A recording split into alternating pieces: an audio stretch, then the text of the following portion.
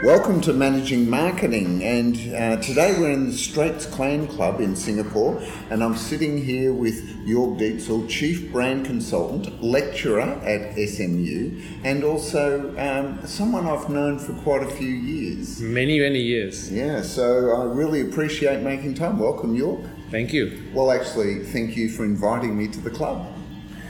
Good to see you again. So you've only recently returned to Singapore after time in Korea and Germany. What have you been doing? Well, I had the chance to become a client, and who working in advertising on the agency side doesn't want to be a client for once, right? You want to be the one who is being presented to rather than the one who's presenting, and who can make decisions and who has the big budget. So all my life I've been on the agency side, so from Germany to UK to China, Hong Kong, and then Singapore. So which was good, and I enjoyed it. And big agencies, DDB, BBDO, whoever, Beatty. But when my ex-client came 6 years ago and said, "Do you want to be marketing director in Korea?" I said, "Yeah, why not?" Why not, right? Because the grass is always greener, isn't it? Yeah. It always, when you're in an agency, it always feels like the marketers, your clients, have got a much easier life. Yeah. It's not true, is it? Not really. I mean, they have an easier life as far as having the budget and being able to make decisions is concerned, but they are very much part of this kind of hierarchy, especially in a market like Korea, and I would think Japan, where you think you can make decisions, but you can't. There's always somebody else. There's your boss, there's the CEO, there's the MD, whoever, and somebody else is also, you need to, even as the head of marketing, you're not free.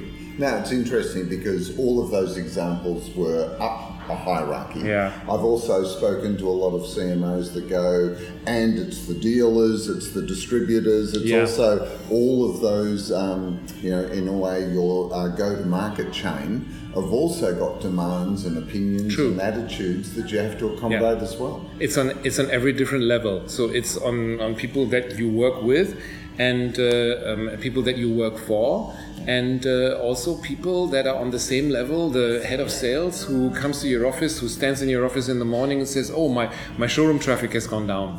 Do something." Yeah.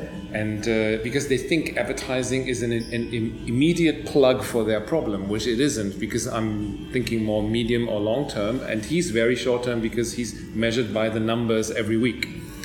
It's interesting you should say that, because the industry is really struggling with this concept of long-term brand value and short-term sales or revenue.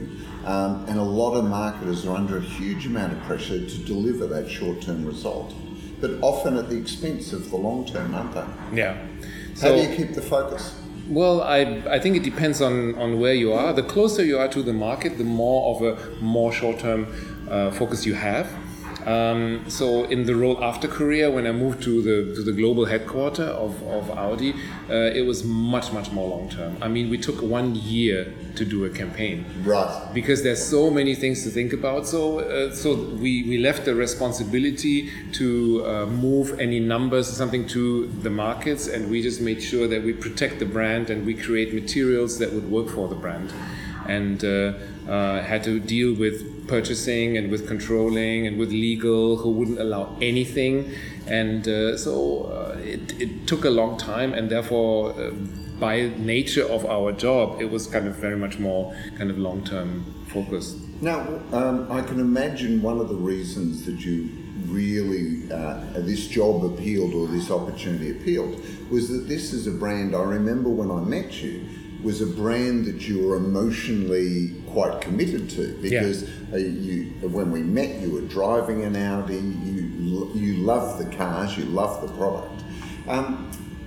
In becoming a marketer responsible for that brand, do you think loving the brand is a positive, or can it also be a negative? I'm not sure how it can be a negative. I think it helps, but I'm not sure it's necessary. Right. So because we've all done in our advertising roles or branding roles, I've done many campaigns and projects for brands that I didn't love or that I didn't understand so well, and I really needed to learn a lot and get myself into it. I remember doing a rebranding for a diapers brand, and I had no idea about the different brands that were on the markets and what can they do, and things like absorbency and backflow. You don't want to know. Yeah. But I found out, and I think that's the promise and the positive thing of working on different brands. The more you know, the more you can really appreciate the brand. You may not love it, but you really see what goes into it. You hear from different people that spend all their lives working with that brand, and maybe not love, but respect is something that develops within you.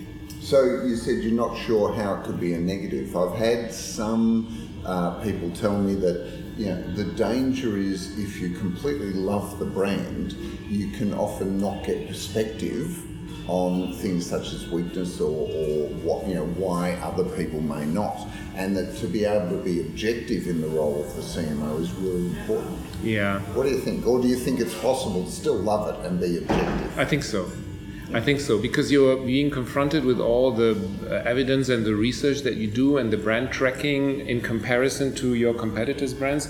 So I think you can, and you also need to be open to that, because otherwise how can you protect the brand if you close your eyes to potential weaknesses that you as a marketer can somehow solve? And so I think it's very much necessary, even a condition. I think love is only real if you see the full picture and not just the sunny side, even in a relationship. Yeah, absolutely. Yeah. It's interesting how that metaphor, that example actually does work, doesn't it? Because you need to accept the weaknesses, but by accepting them, you also know how to minimize them or defocus those, and then amplify the positive things. Yeah. So I think that really helped. So obviously when he asked me would I have joined BMW or Mercedes or somebody completely different, maybe, I'm not sure, but obviously it helped that I had a relationship with the brand. He was my former client. Yeah, but you loved that brand. Yeah. And you still do, don't you? I still do. And look, the reason I'm emphasising this is I think it's really, personally, when you work with a marketer that is doing a professional job, it's different to working with someone who is passionate about the brands that they're working on. Yes. It just gives them an extra level of enthusiasm, energy, and I remember as a creative in an agent, working in an agency as a copywriter, when you're working with a marketer that is passionate about their brand, it rubs off. Yeah. Yes. And I think that's one of the things we have to be careful that we don't lose, the passion for brands. No, I agree. I think it's important. I think it helps. But at the same time, I think it's not so much a matter of plus or minus, is it good, is it bad, but it's a matter of perspective.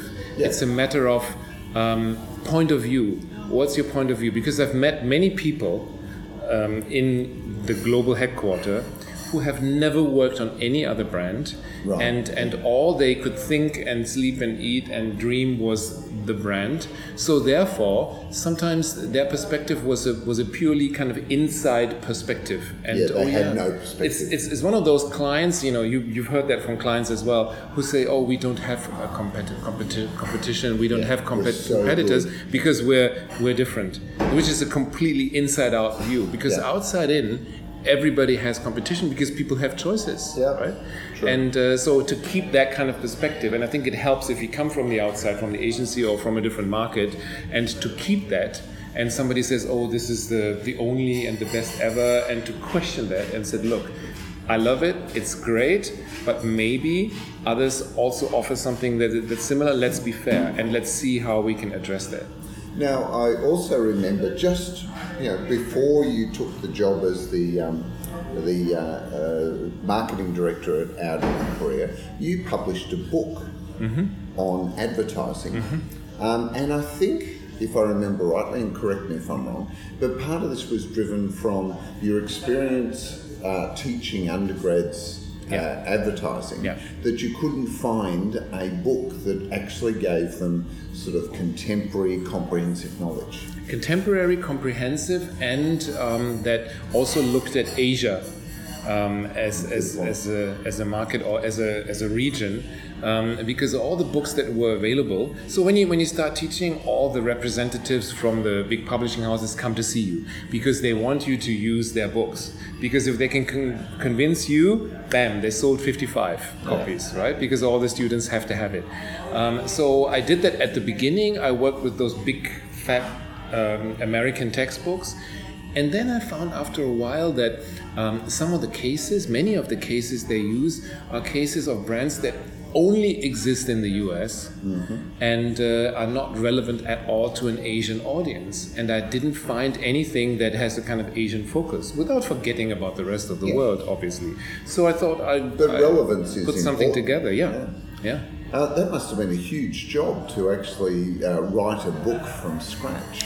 It was okay because I divided it into different chapters, looking at different media channels, looking at different how to work with your agency, all of those things. But it's also heavy on case studies, and I think I had 10 cases in depth that have run in Asia, or only in Asia, or also in Asia, and covering different channels. At the time, there wasn't so much online, and I think that helps to fill the pages if you describe the cases, and this is what you get from the clients and their agencies. They're very happy to be included, so it wasn't that bad. Okay. Now, that's, what was that, 7 years ago? That was more like 9 years ago. Yeah. 9 years, oh my God. Okay, 9 years ago. So how much has the world of advertising changed in that 9 years? When you look back on the book, how much would you have to change it now?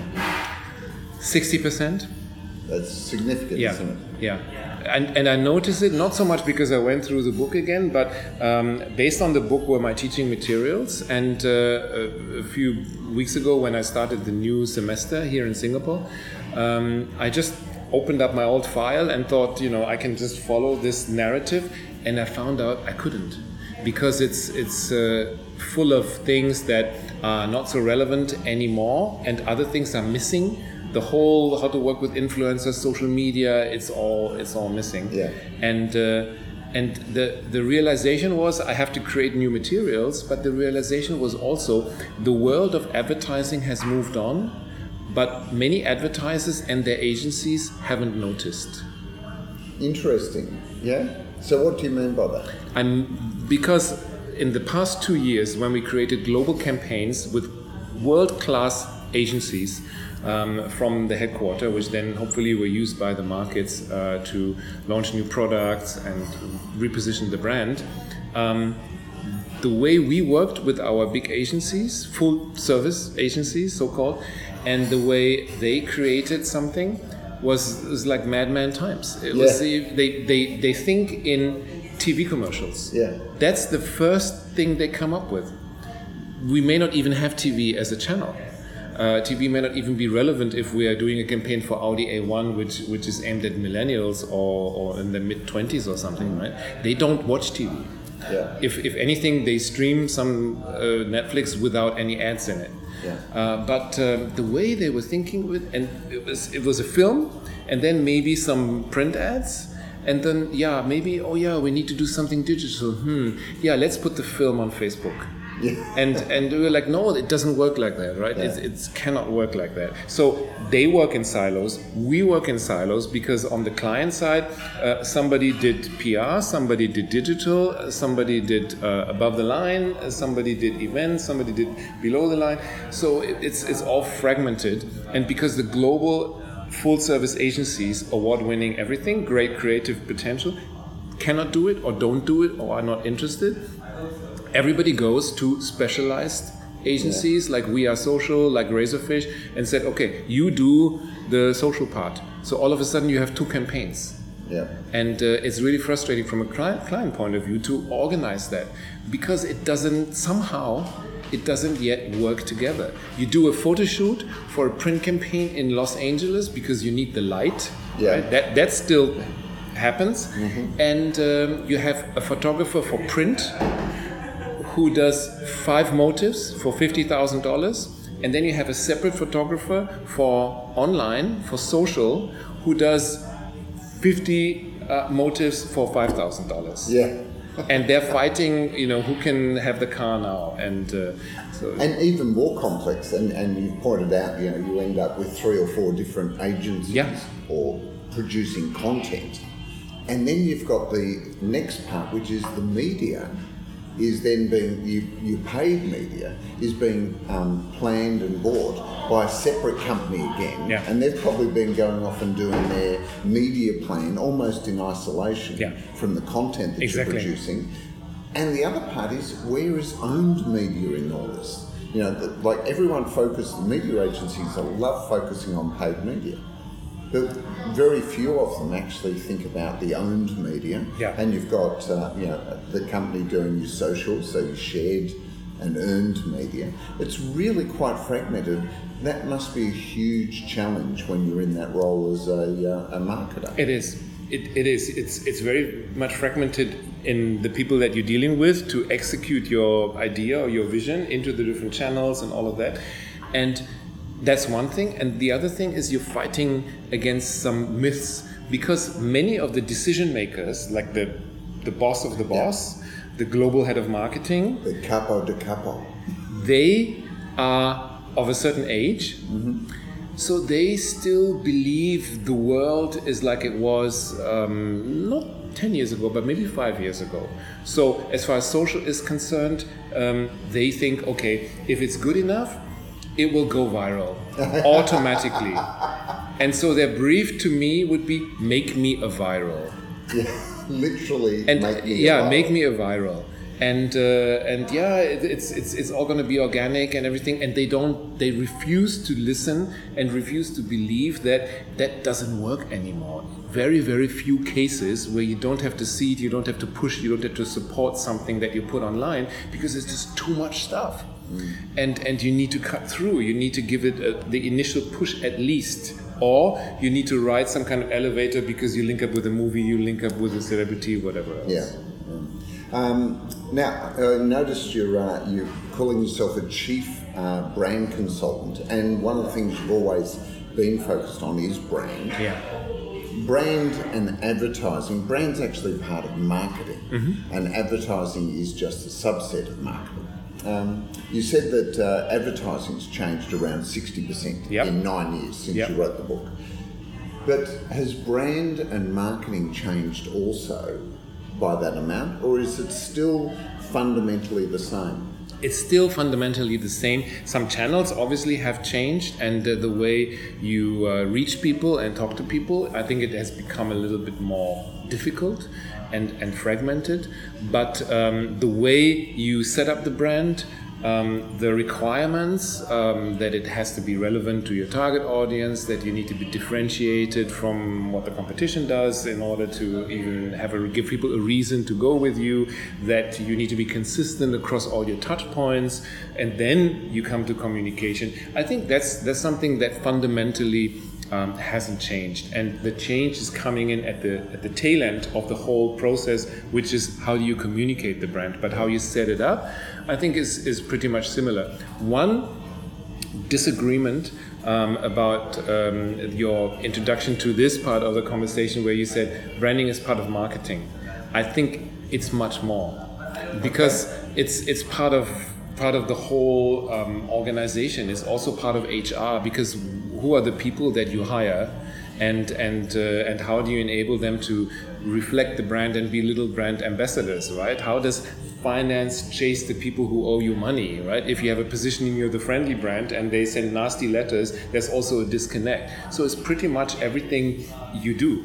Yeah, that's why it should be with the CFO, with the CEO, rather than just the marketing director. Right? So you're of the group that believes that the CEO is the ultimate chief brand. Yes, officer. Definitely, because that's the first point where it all comes together, right? If it's just with me in marketing and everybody else doesn't care so much or is not aware of it, I have a much, much harder life, because there's some things that influence the brand because they're a touch point which I don't control. Because brand is every experience that someone has with that brand, isn't it? And yet we talk about the customer experience, and there are CEOs that then say, well, that has to be handled by marketing. But as you know, marketing doesn't have the ability to influence all of those touch points. Exactly. So why does that conundrum, that misalignment, how does it get resolved? I think the only way is if more and more CEOs understand that, okay, it needs to be me. It needs to be somehow in the organizational matrix. It needs to be something that I'm involved in. Recently, we had a case here where a brand had a big problem, and they had a fried little lizard in their chips. And it happens, a product problem. And so the question was, and somebody asked me, okay, so what do you do, if that happens to your brand? And I said, that also fundamentally hasn't changed. Rule number one, surprise, surprise, don't lie. Don't try and hide the truth, which many do, but just come out, say, okay, it happened, sorry about this, we're going to change the way we do things to prevent it. And in that conversation, in some local radio station, they also said, okay, so how much money would you put aside, would you budget for branding under marketing? And I said, I can't answer that. Because it's more than that. It needs to be on a kind of higher level. So and yet there are a lot of brands and a lot of marketers that will have in their budget brand communications, and then acquisition communications, and then retention communications, because they're taking a very communications focus. And this is probably leading to the big criticism that we hear, especially from the C-suite CEOs, that marketing has become more and more about communications and less about business building. Do you think that's a fair? I think it is, but I think it's partly also their own fault, because the way they organize themselves is narrowing the remit that marketing has. I fought for 2 years in Korea to include product and price in marketing because it was under sales. And I talked to my CEO and I showed him other cases from other companies. Eventually, those 3-4 people who did product and price came over to my side, and I needed to have that because obviously that influences the brand. How do you price yourself into the market, and what kind of product do you bring into the market? Do you just bring the product that is easy to sell in gray, in black, in white, and in silver? Or do you also bring in a yellow TT, which stands in the showroom, is very hard to sell, but it makes a statement for the brand? Yeah. It's interesting, isn't it, that tension between marketing or brand and sales, because salespeople almost totally incentivized on volume, whereas marketers should be incentivized on margin, because ultimately the skill of marketing is to have people willing to pay more for the same product or service because they perceive the value. Exactly. Whereas, how many times have you seen salespeople discount price, give away margin to hit their volume? They don't care. Great tension. They don't care. And it was this long discussion that we had about how much discount do you give, because if they're only even their KPIs should be a mixed calculation of both, and not just how much do they sell. Because then the price doesn't matter, but if they discount too much, it really hurts my brand. And then I need to reinvest into something and need to work with some celebrity or whatever to try and push up the image. And so if we could somehow find some common ground, that would help. Yeah. And again, that sits with the CEO, doesn't it? Because ultimately the CEO and the CFO will be the ones that set the KPIs, the performance metrics for the organisation. If they get that wrong, you'll end up with people working almost against each other. Exactly, that could happen. Another area that you often see tension, and it's become really obvious to me in the last 6 months, is corporate affairs or corporate strategy and marketing strategy. And the reason for the tension is corporate affairs is about, or corporate strategy is about minimising risk, maintaining the status quo, keeping things very, safe and secure. Whereas marketing is often about pushing you, drawing attention, getting awareness, getting people to engage, and the two almost can be seen as working against each other. Have you ever had that situation or seen that situation? Not so much with corporate affairs, but maybe with corporate affairs in the expression of PR. So they're obviously closely related, and in the market, PR was part of marketing, which made great sense because there's lots of synergies to be had. If I know where my advertising budget goes, it gives me a totally different platform to talk to journalists, maybe from that publication, so it really helps to work hand in hand and create those synergies. On the global level, we were very separate. Marketing and PR was completely separate, and the whole corporate affairs department was under PR. So it made our life very hard because they made some decisions about launches, about end of secrecy, about what can be shown, what cannot be shown, that had no direct relationship with what we did in the campaign.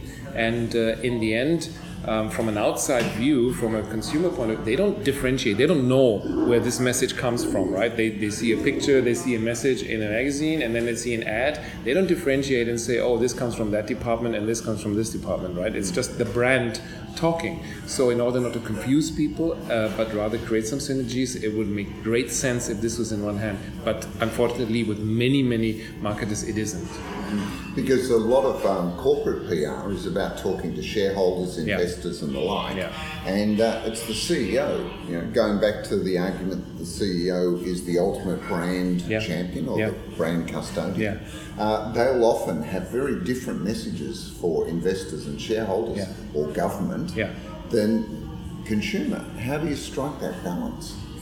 I think it's really hard. I think that it comes back to understanding that nothing works in complete segmentation anymore. I remember the days it did when... once, though, didn't it? It did. It did per target group, and it did per market. So you didn't have to have alignment between markets because there was no internet. And yes, a few people traveled and they see a different billboard in Bilbao than they see in London. Doesn't matter, right? Now everything is opened up. Everybody sees everything, and that's why the need to have some kind of level of consistency is much greater.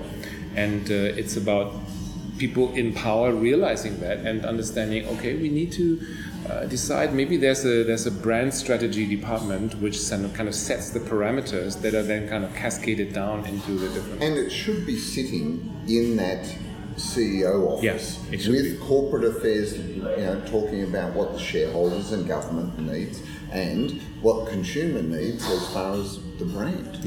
How do we actually position this organisation and its brands? Audi is a branded house, isn't it? It's a brand that's also the company. Yes.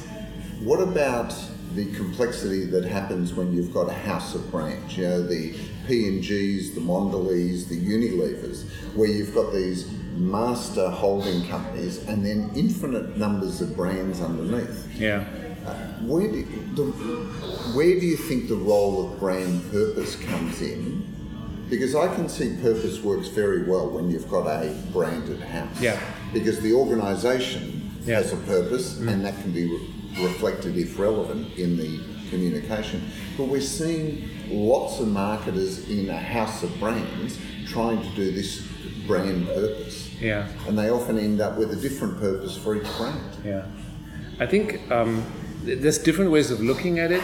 To me, it's very straightforward. I think many of those kind of umbrella brands or the kind of mother brands that are behind many of those brands, to really build them up as a brand is often a kind of vanity project for the kind of global CEO, because you can't buy that, right? You cannot buy a Unilever, right? No, but you can buy shares in Unilever. Yes, different story, different target group. But from a consumer branding point of view, and they still try, right? Because they want to see, oh, this is also a brand, and if it's a Unilever on the detergent and not a P&G, people think, oh, it's better or it's worse, whatever, right?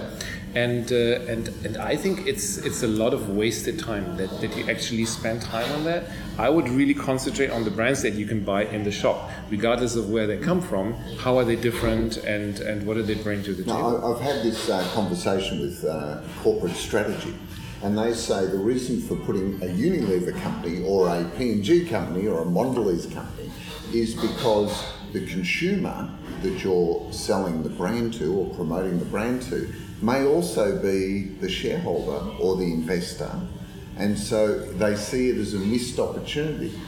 But do you think it also becomes just another thing that complicates what is already a difficult communication and increasingly difficult? I think yes, if you're an investor, obviously you care, but you get your information from other sources, you read the annual report, whatever else.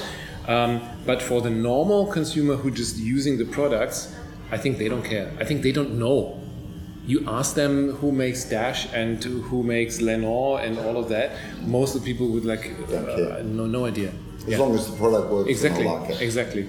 So I think it's a bit of a red herring to go into that and build kind of brands on top of brands, and I don't think it's necessary. I think it's vanity.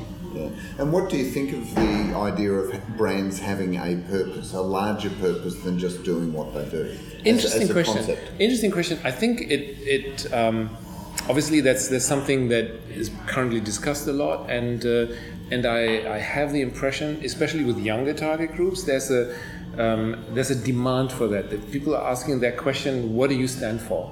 Are you just here? What's your purpose? Right? Are you just here to sell me a product? Okay.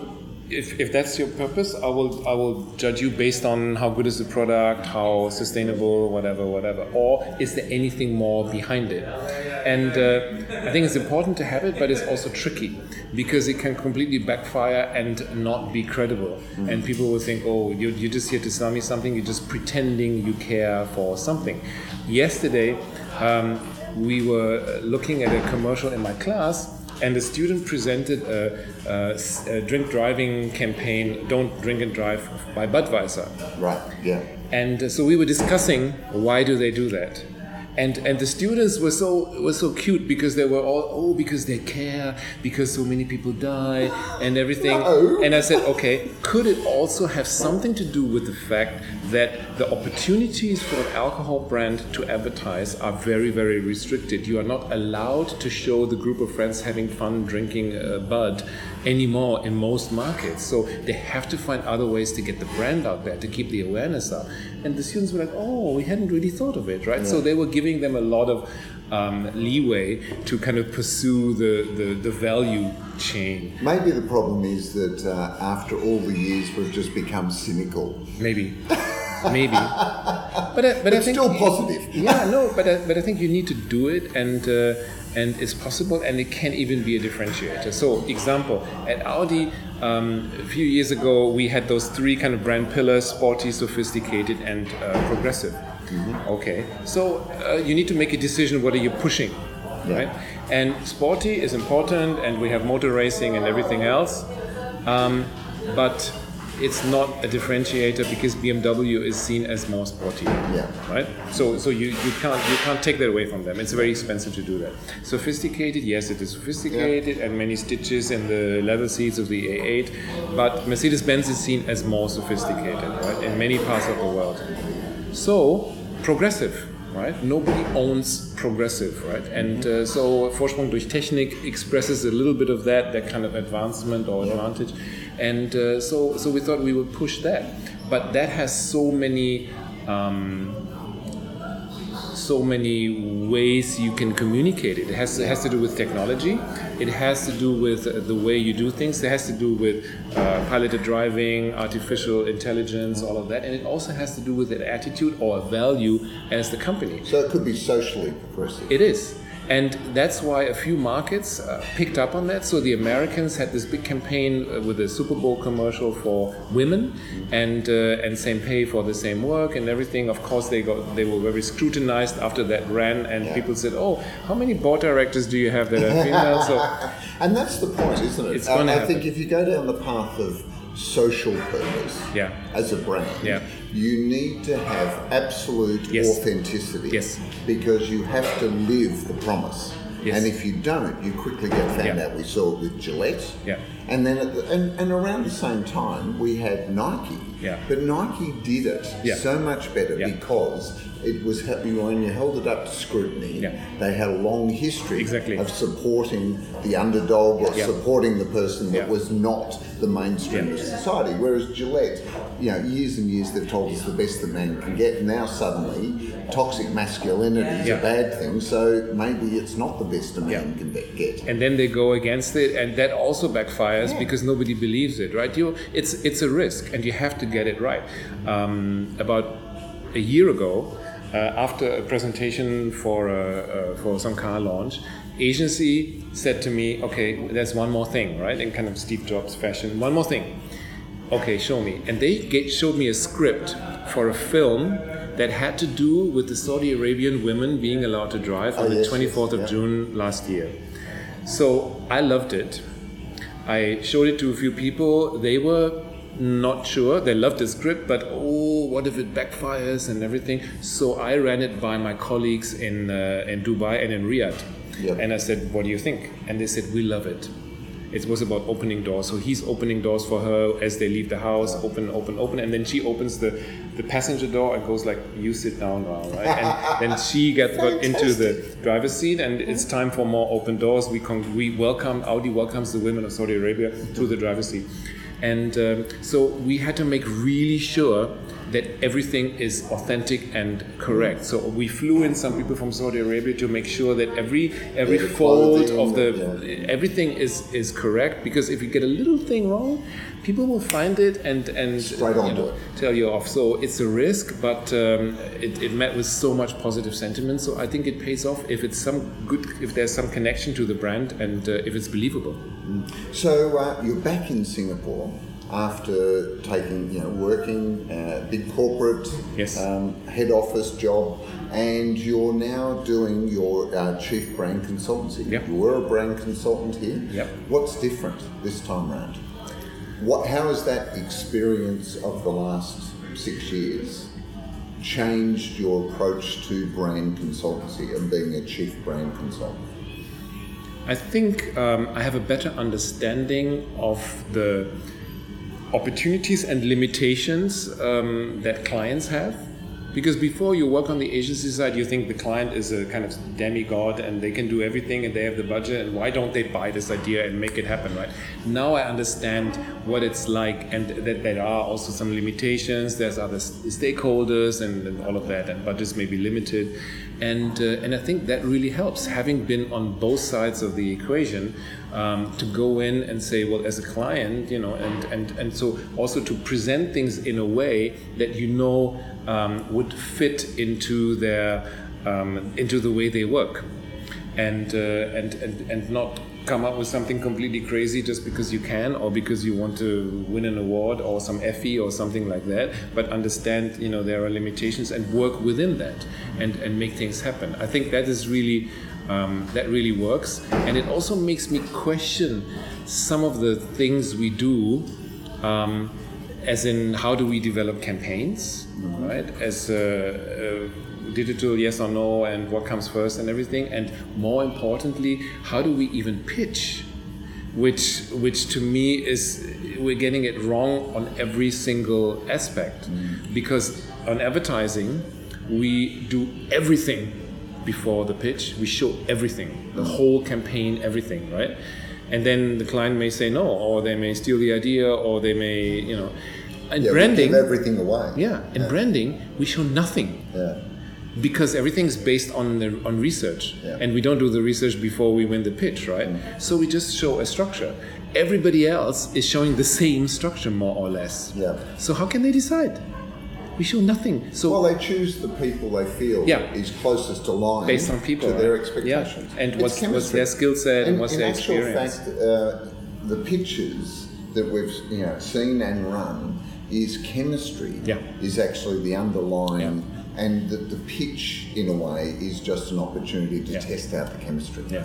Yeah, that's basically what's happening in that pitch process. It's funny, right? It's so commonsensical, but at the same time, when I do this exercise with my students, who will all be marketers in a year's time, because then the final year they will join whoever, Unilever, I know a few.